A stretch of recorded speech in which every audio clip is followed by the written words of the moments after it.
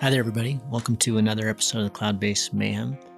My conversation today is with Burkhard Martens, Berkey, who wrote the very famous Bible that I'm sure most of you have, and if you don't, or if you haven't read it, you must go out and get it today. Check out the show notes. There's a link. It is terrific. It first came out in 2005, and the third edition was just published in collaboration with XC Mag, and they have upgraded it and updated it, and new pictures and some new illustrations. But the principles are all exactly the same as they were back in 2005, and they have been for thousands of years.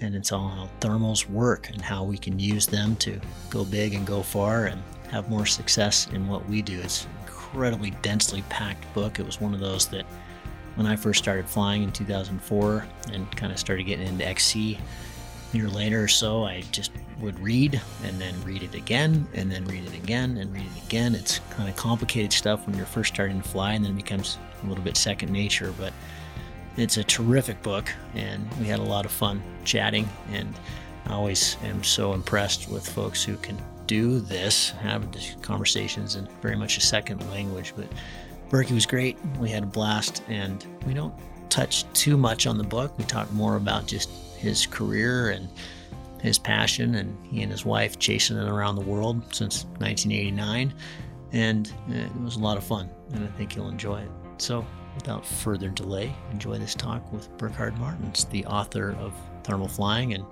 several others. Cheers.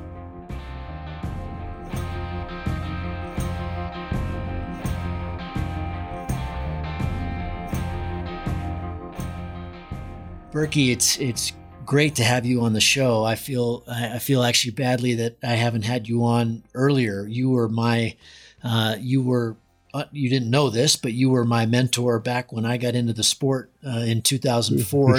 Your book in 2006 was a Bible for me. I just read it. Really? I would read it, and then I would read it over, and then I would read it over. And, because when you're new to the sport, these concepts are quite difficult. And they, it's, you have put it in a way that people with very little experience can really understand. And now, more than 16 years later, and 4X Alps and all the stuff that I've done in the sport, I just got your new edition, the 2021 third edition, and just a couple of days ago. So I haven't had a chance to go through the whole thing, but I'm reminded by just still how valuable and dense it is, with so many wonderful concepts on how to go up. So congratulations. It's been quite a journey, I'm sure, for you.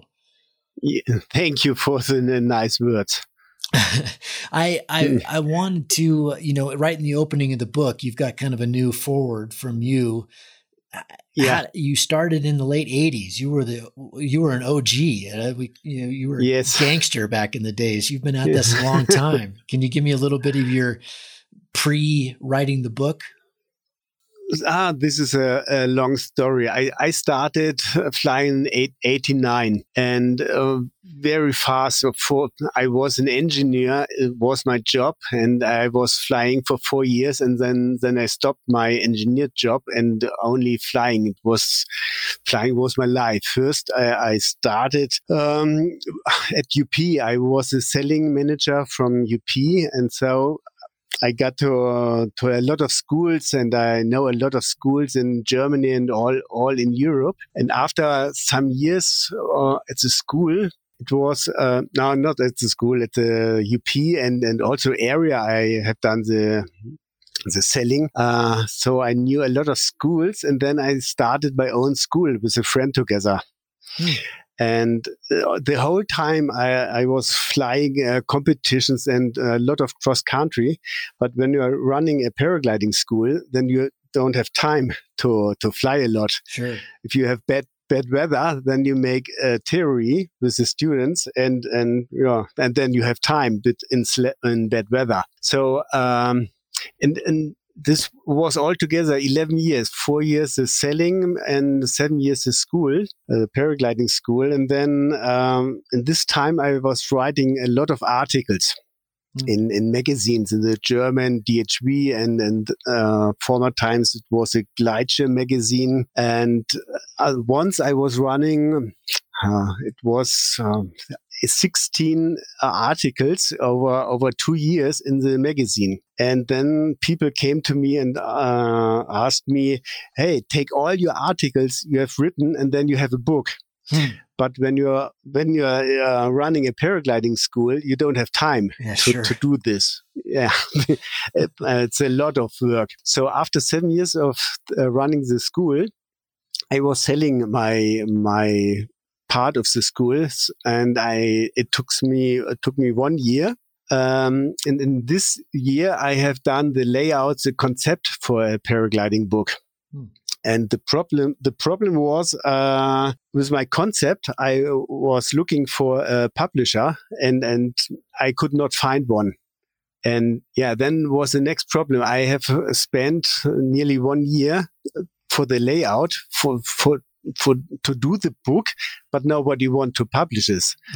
And then and I was thinking this should be the best book ever, and what to do, and cancel the whole thing, or do it all by my own. And then I tried to do it by my own. This time the digital photography was coming on, and then I was doing some different courses, advanced courses for me. One was to make a writing course, how to write. Then Adobe InDesign, how to make a layout. Geez. And the pictures, how to make the pictures, and how to work with the pictures with Adobe Photoshop. And so I have done advanced courses in all these 3 things. And then I take the next nearly a year to write, to lay out, to set the whole book in German language. Yeah, and this was and in 2004 I have brought out the first edition of the thermal flying in German language. So you self-published it. It was something you did totally on your own. Yes, everything I have done by my own. Oh my gosh! I don't know if you know this, but I just did my own book, my first book through Cross Country Magazine. But I can't imagine. I mean, they did so much of the heavy lifting. I just had to write, and they did all the stuff that you're talking about. I mean, if I had to do all that, I'd be 10% through right now. Yeah, and when the book was ready, I was gone to a printer, and they printed me 7,000 books, and then a big truck came and brought me 7,000 books to my home. This it was 8 tons of books. Oh, gosh! Yeah, this was very interesting because I don't know how to sell so many books. I'm on my own, and but in my time I was selling to all the German schools, the paragliders from European area. I have known the most of the schools in German language, the Austrian and German, and so they had a very good contact with a lot of them. And the normal books they are selling over the books in the cities, but my book was very special for the small paragliding scene. Yeah, and so very specific. Yeah, and so the most selling I have done was over the paragliding schools, and because I know the most of the schools, the selling started very, very fast, very, very high quantities. Okay. So yeah, and then a very funny thing was I want to sell the book through the DHV, the German Hang Gliding Association, and they said if the book in the second edition. We sell it because there are some mistakes inside, and we want to sell a perfect book. And I said, oh shit, the DHB is the most important reseller for me, I was thinking. And they said, no, we don't sell your book. Yeah. And then, yeah, but the enthusiasm in the paragliding scene was so great, so enormous, that I sold the 7,000 books in 2 years. Jeez, that's amazing. Wow. Yeah, this is incredible much. Yeah. And the second edition, the DHB was also selling my book. Well, very funny. There you go. So were you just, did you have a little car and you're just loading it up and delivering it to all these schools and driving around Germany? Was that how you did it in the beginning? In the first time, I have a camper van, and I said I stopped with the school, and so I have the time to write the book and then sell the book. And I was flying very, very much in that time, and traveling a lot with my camper van. And every time when I started, I put a lot of books in my camper van. Yeah, I was visiting the schools, show them the book, and they every school took 10 books in one row. And it's been, I didn't realize this until I got this edition, but it's been translated into a bunch of different languages. Mine's only in English now, and that's the plan. In a year they'll do German, and another year they'll do French. It'll take a while, but have all those different translations also been very successful? Because that's a lot of effort to make to translate a whole book. Yeah. Because of the big success in the first years, I asked the Cross Country magazine if they want to translate my book into English language. The risk was too great for them, they said. And I said, hey, it's the best book ever. And the selling in Germany is absolutely high. And they don't want to do that and to take the risk. So I said, oh, then I have to translate it.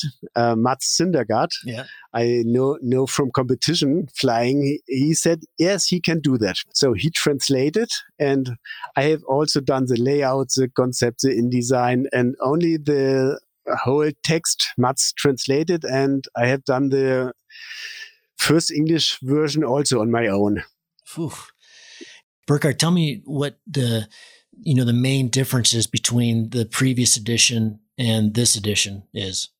There are not so many things new there. I will read you some things I have saw.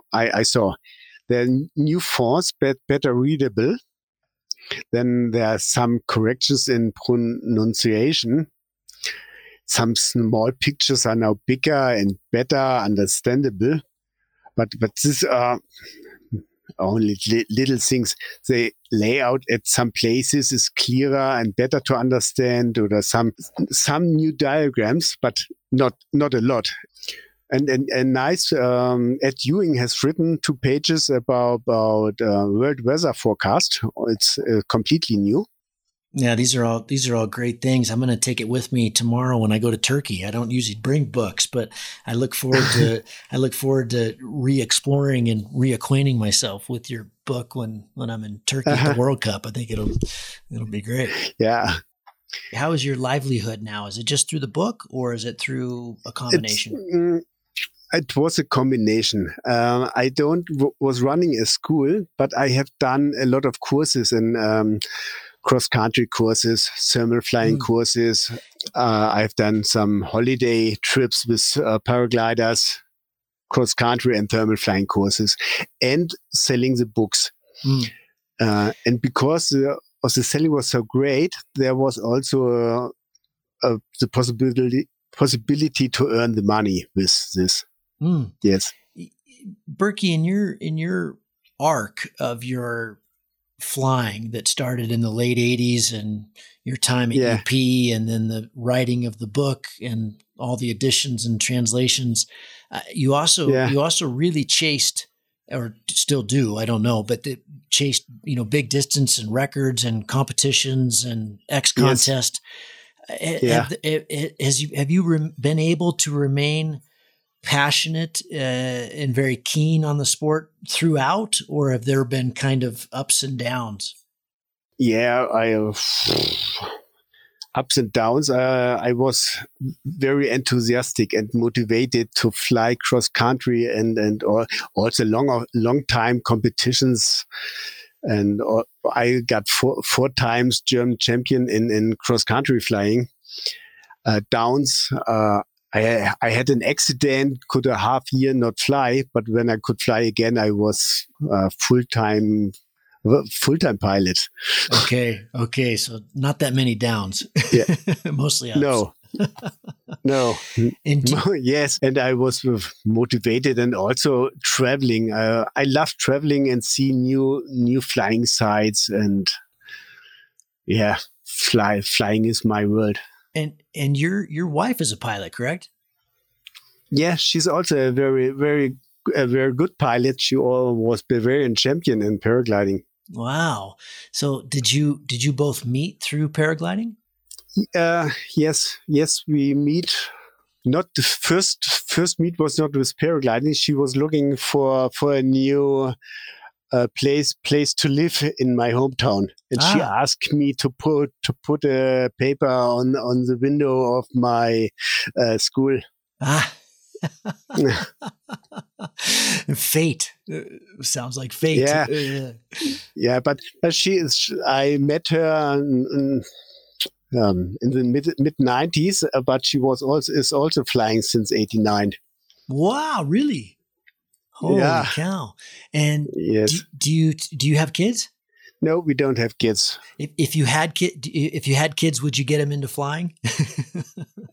Yes, yes, I think. Seems like it with mom and dad flying. Yeah. Hey, is that ever difficult on a relationship with both of you being pilots, just in terms of the risk and time it takes, or is it kind of work together and works okay?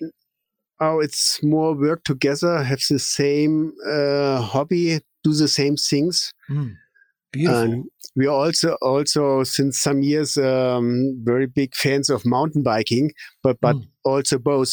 So in the moment we are traveling, flying, and biking. Wow.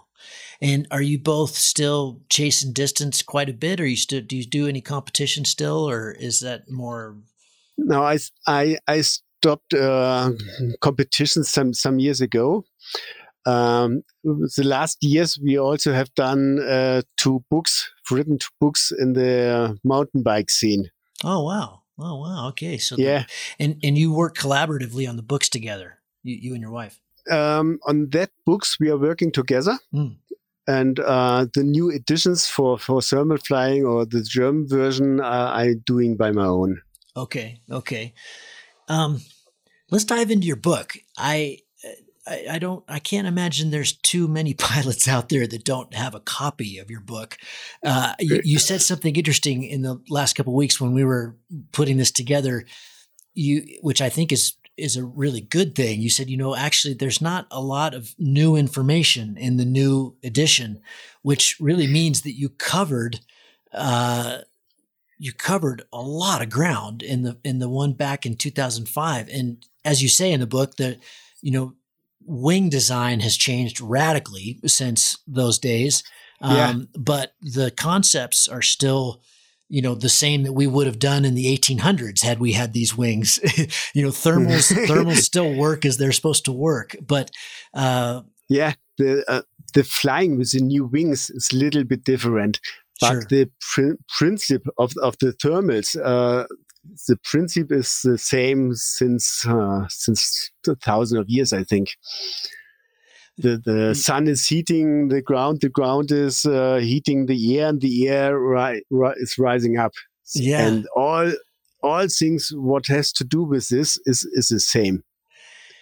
How did writing the book improve your own flying? Because there is a ton of information there, and I know that most pilots, once they have a few hundred hours, unless they're a meteorologist, we all have kind of understandings of things like lapse rate and all the little things that we learn in flying, but they're very detailed in the book. And I can't imagine did you have all of that knowledge and just put it on paper? Or I would imagine there was quite a bit of your own research and especially doing with the drawings and the illustrations you've taken our invisible world, which we cannot see, and put it in a book. That's a big bridge to cross.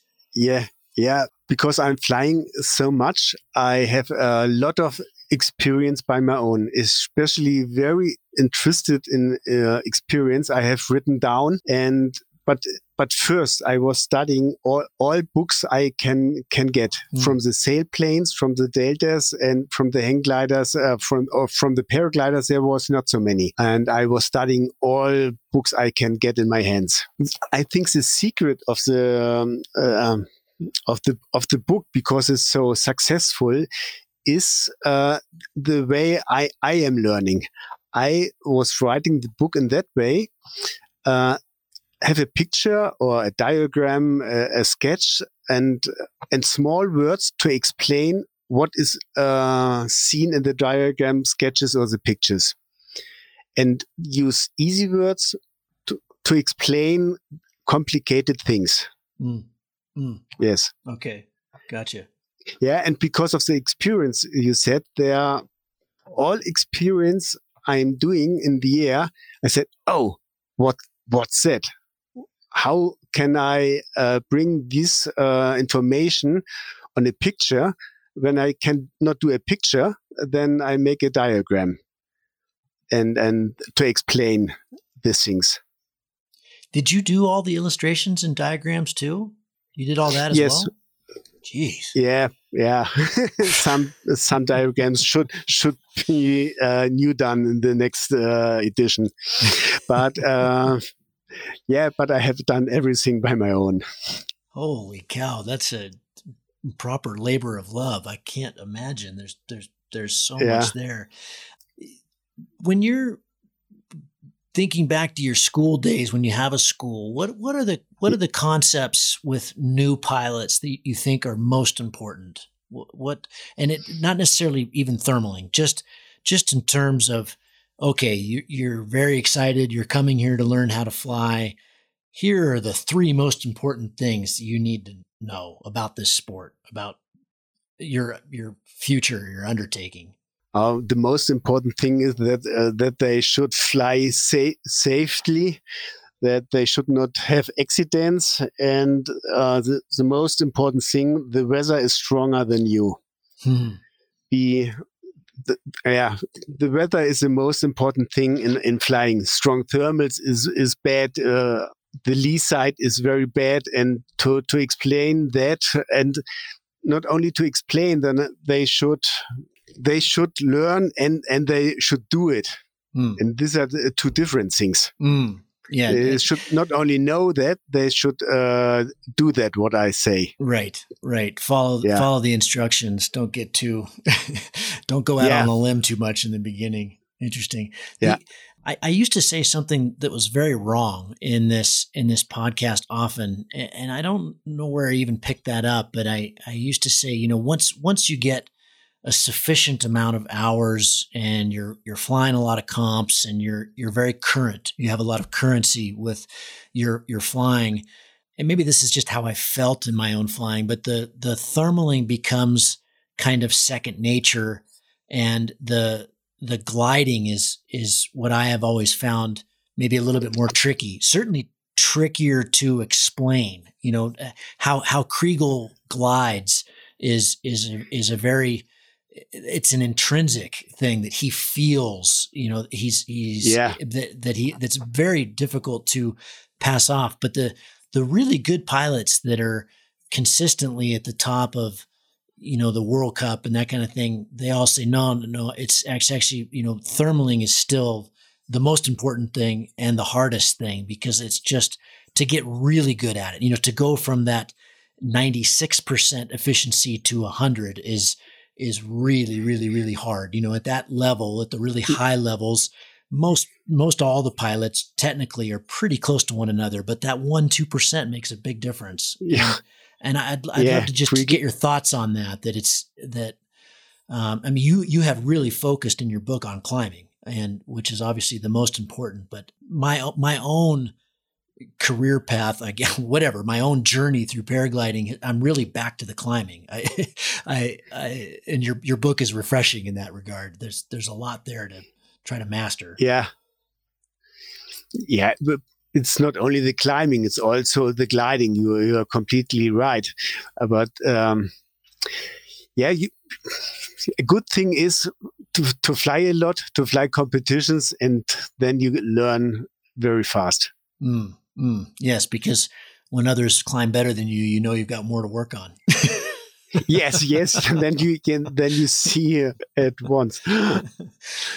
Berkey, I'm looking at your book right now, and I just thought there's so many different things. It's just in a podcast we obviously can't go through it, but I'd love to just know, after all these years, more than 15 years now, what chapters do you yourself return to? What are the concepts that you find for your own flying and flying with your friends are the ones that are kind of more critical, more they play a bigger role in what we do?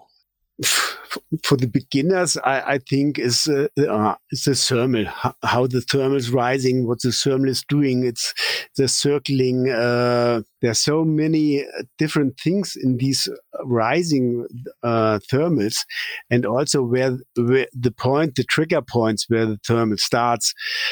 This is for the beginners, but the other is this gliding, and to be safe, it's the weather parts. And everything is important if you get a complete pilot. Yeah, you kind of touched on the mental aspect. As you get more hours, you get more respect for the sport. You understand more of the risks. In the beginning, you don't really have much of an idea. People tell you it's risky, but you don't understand. Yeah, the real mental task. I have not so many words for this. For me, the mental. If you want to fly a lot, then you are in a good mind to get it or to be a good pilot. That's a good. Let's go with that. What is the definition of a good pilot? Depends on the thing. Till Gottbrad, a good friend of mine, he said he had never an accident. He's flying 30 years and has never an accident. This is a good pilot. He's also a good cross-country pilot, but not on the world level. The world level, they are also very good pilots, but a lot of them had also accidents. Some. He was. I had him on the show, and still one of the things that he said, kind of offhand, has really helped change my outlook. He was talking about his flatland flying, and he said, most of the time he's the first off the hill. So he'll go to a place, on a good day, and he, in other words, he's taking the most risk of anybody in terms of just trying to get the most out of that day. So he'll fly first, and he said, and sometimes I get it wrong and I land 10 minutes later, and I said, oh, that must be so discouraging. On a really good day that you went too early and you bomb out. And he said, oh, Gavin, no, that's not discouraging at all. I had a safe flight. I landed safely, and now I get to go do something else wonderful with the day. You could tell it was intrinsic to him. He really didn't care that he'd bombed out. It was just totally fine. Yeah. In the first years, I was motivated, and I would say I was over motivated. The thinking is I'm stronger than the nature. I want to go there and with full power, and I go there. And so that was the reason of my accident, where I could half a year not fly. Yeah, when you are getting older, you're getting more not so motivated to get a big risk. If the air is too turbulent, I go for landing and said, oh, it's, other pilots are flying, but now I go land and said, well, they should fly. It's not my weather. So with this motivation, I cannot win again the cross country, I think. There for this or competitions for this or the X Alps, there you have to be more motivated than me now. Yeah, it was interesting. I just did it's not up yet, but I just did a recording with Torsten Siegel right after the super final. He's back in Canada, and I understand. I watched the whole thing online, but I understand it was. No one got hurt. They didn't have any accidents, but it was pretty dicey. It sounded, a lot of wingtip right on the rock and quite a bit of wind. And it was a super final in the mountains, which was a first for that. And so, I've since talked to a couple others who came back from it who were very much, they were struggling with their decision making in that, they did it but they don't know if they should have done it. It was kind of too much, it's the kind of flying where it doesn't matter how much skill you have. If something goes wrong, you're in real trouble, when you're that close to the terrain, and taking that kind of risk, which, is something I think we all at certain different points of our flying, you have to come to terms with. How much are you willing to take? Yeah. The question is how many risks you will take. Yeah. You mentioned age. Do you think that's a product of age, or do you think that's a product of, and maybe it's a combination of just your years in the sport? I'm flying since '89, but I started with 28 or 27. So it's not the age. It's more the airtime. It's more the years you are flying. For me, it's that. Okay, so you're the more you've flown, the less it's just okay. I don't need to push it as hard because I've done that. Is that what you're saying? Yeah. For me, I have reached everything in the sports I can do, and I'm very happy with the things what I have done. And now I'm happy with nice flying, doing little cross country, do an evening flight, make a walk and fly, and these are nice things. I don't want anymore to fly 10 hours and more. Was it hard to leave the competition scene and back off? Is it in other words, is it harder to pursue the sport when there aren't the big goals? No, it was not hard for me. The time was finished for the competitions for me. It was fine, and the competitions were not my very favorite. It was more the cross country flying. For me to make my own flight, not in the hurry with all the others together. Yeah. The main thing I loved was a cross country flying for my own. Huh. What's the best place you've ever flown? If you could walk out the door today and repeat a flight, where would it be? Oh, this is hard to say.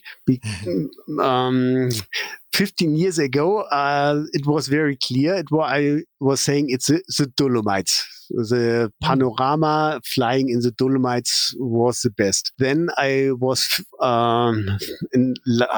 I felt in love with Fiche, Switzerland. Yes. So many big triangles I have flown there. In the last years, I loved more South Tyrol. The area in Spikeboden, whole South Tyrol. Antholz, and that's Antholz. The Spikeboden was my favorite for a long time. I think the last time, I don't know if you know this, but I'm pretty sure we met at Spikeboden a bunch of years ago, and I was there with my friend Bruce Marks, who unfortunately is no longer with us, but he supported me in the first couple X Alps, and I'm pretty sure I met Bruce in Fish. Did you? Yeah, he used to fly Fish a lot. He used to fly Fish a ton. Some years ago.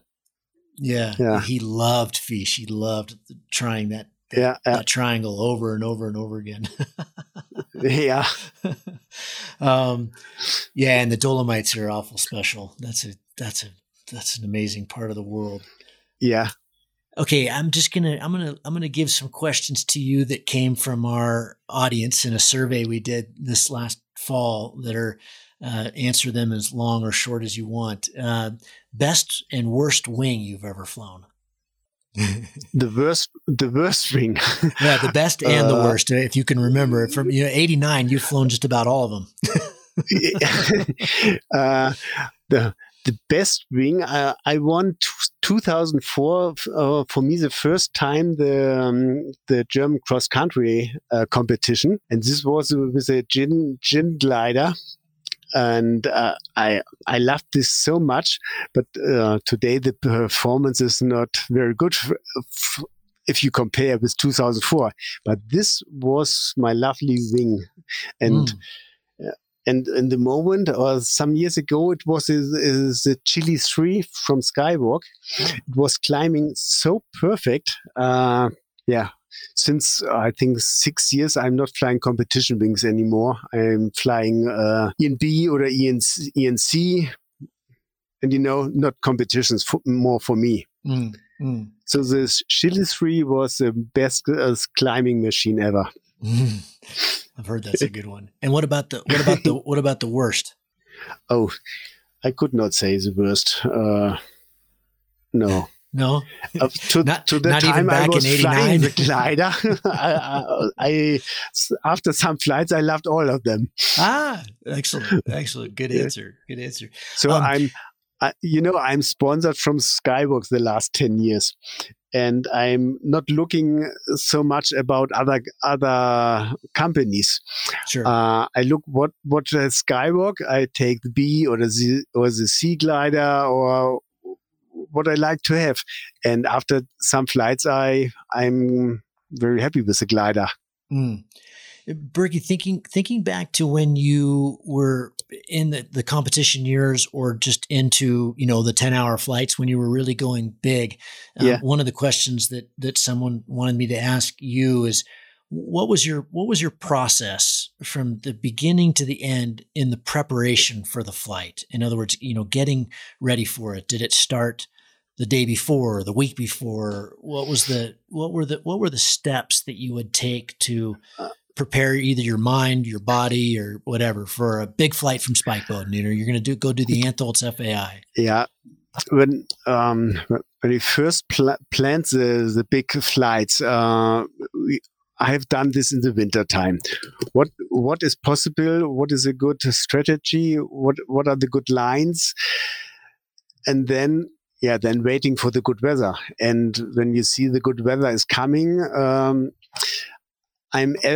every time when I will do a big flight, I'm the day before at the mountain. I don't run in the morning or drive in the night and then go to the mountain. I'm every time on the day before on the mountain to have to relax, to go in my head through the flight, what I will do. Yeah. So I prepared mental the day before. The next day, I hope the weather will be so good as I hope. That's good advice. Yeah, but the planning is long before. Yeah. Okay. What can you think? When you think back on your career, what was something you learned from another pilot or your wife or at a competition? What was the one thing that you learned that made the biggest difference in your success, in your ability to stay in the sky, and your ability to go farther? What was the thing that made the most impact on your flying?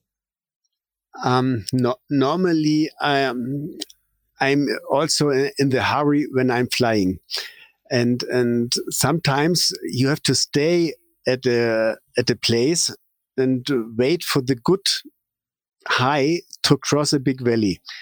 Sometimes I'm not at the cloud base, and the valley crossing is very long. And in the first years, I started the crossing, and also I have done this when it was not the perfect high to do that. So stay calm and wait for the next thermal, what brings you 200-300 meters more high, and then go. And this is not my favorite thing. Normally I don't wait and I cross. and that I learned from Thorsten Hahne. He said, okay.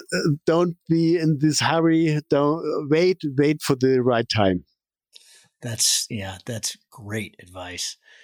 What should you talked about this a little bit already, but what should beginners avoid as they, the less than 200-hour pilots? What should they? What's a good arc for them early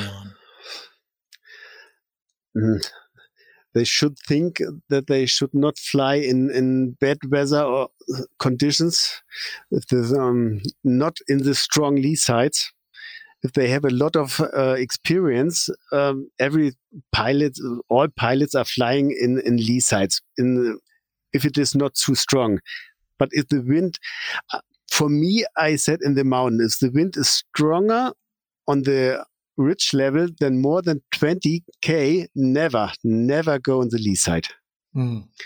If it is only 10K and there are good thermals, okay, then you can go. But I don't know where is the border. Do it and do it not. Be careful and don't fall down. That's a good one. We have to break that rule a lot in the X-Alps, especially this year. Yes, Holy smoke! We were flying in so much wind; it was just absurd. It was crazy. Yes, I know that, and that's the reason I will never join you at the X-Alps. they are all X-Alps pilots are crazy. Yeah, that's true. But if you're not crazy, you don't have to start there. Yeah, that's true. Exactly. Yeah, then you have no chance.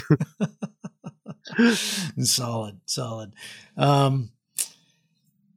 Okay, this is a good one. What was or still is the hardest or most demanding thing that you needed to learn or still need to learn? You just talked about, you were impetuous for many years and would leave too low. You wouldn't wait for the proper height to do a crossing. But has there been anything else that's been a real, for example, mine is I reverse turn way too much. And I always have. I'm going right. No, I think I can get it better to the left. I'm trying really hard to stop that. But, is there anything like that you have found difficult to course correct in your own flying? Oh, I think this is a mental thing. To be in the head clear, I want to fly big distance, and I will do that, and I'm motivated. And then this is the most important thing, to be successful, to fly far, and this is the most important thing. Be clear in the head, and the mental thing, you will do that. Burkhard, it's been a real joy. It's great to connect with you. Like I said, you are a hero for me. Your book has had a massive impact on my own flying. It's a joy to see that there's this new third edition out 16 years after, or something like that, after the first. And so congratulations. I hope sales continue to go great, and all the best to you and your wife as you travel around and explore the sky. Yeah, thank you very much. I'm very happy to speak with you. I saw you and then on the X-Alps, and it was very fun to see all the good pilots to do that big thing.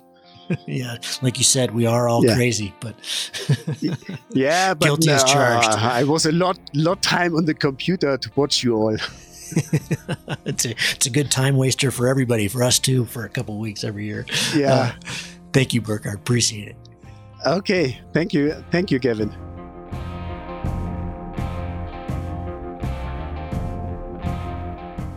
If you find the Cloud-Based Mayhem valuable, you can support it in a lot of different ways.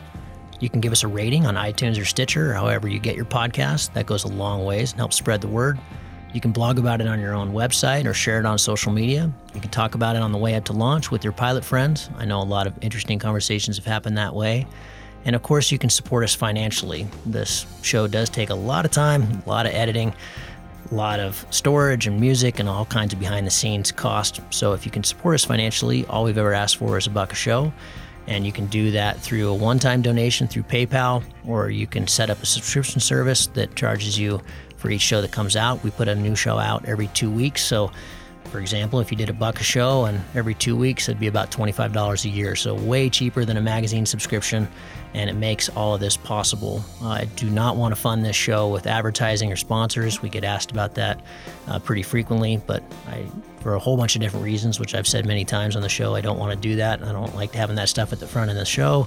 And I also want you to know that these are authentic conversations with real people, and these are just our opinions, but our opinions are not being skewed by sponsors or advertising dollars. I think that's a pretty toxic business model. So I hope you dig that.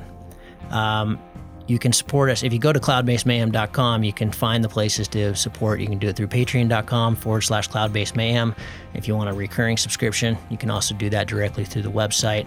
We've tried to make it really easy, and that will give you access to all the bonus material, little video casts that we do and extra little nuggets that we find in conversations that don't make it into the main show, but we feel like you should hear. We don't put any of that behind a paywall. If you can't afford to support us, then just let me know and I'll set you up with an account. Of course, that'll be lifetime, and hopefully you're being in a position someday to be able to support us. But you'll find all that on the website. All of you who have supported us or even joined our newsletter or bought Cloud-Based Mayhem merchandise, t-shirts or hats or anything, you should be all set up. You should have an account, and you should be able to access all that bonus material now. Thank you so much for listening. I really appreciate your support, and we'll see you on the next show. Thank you.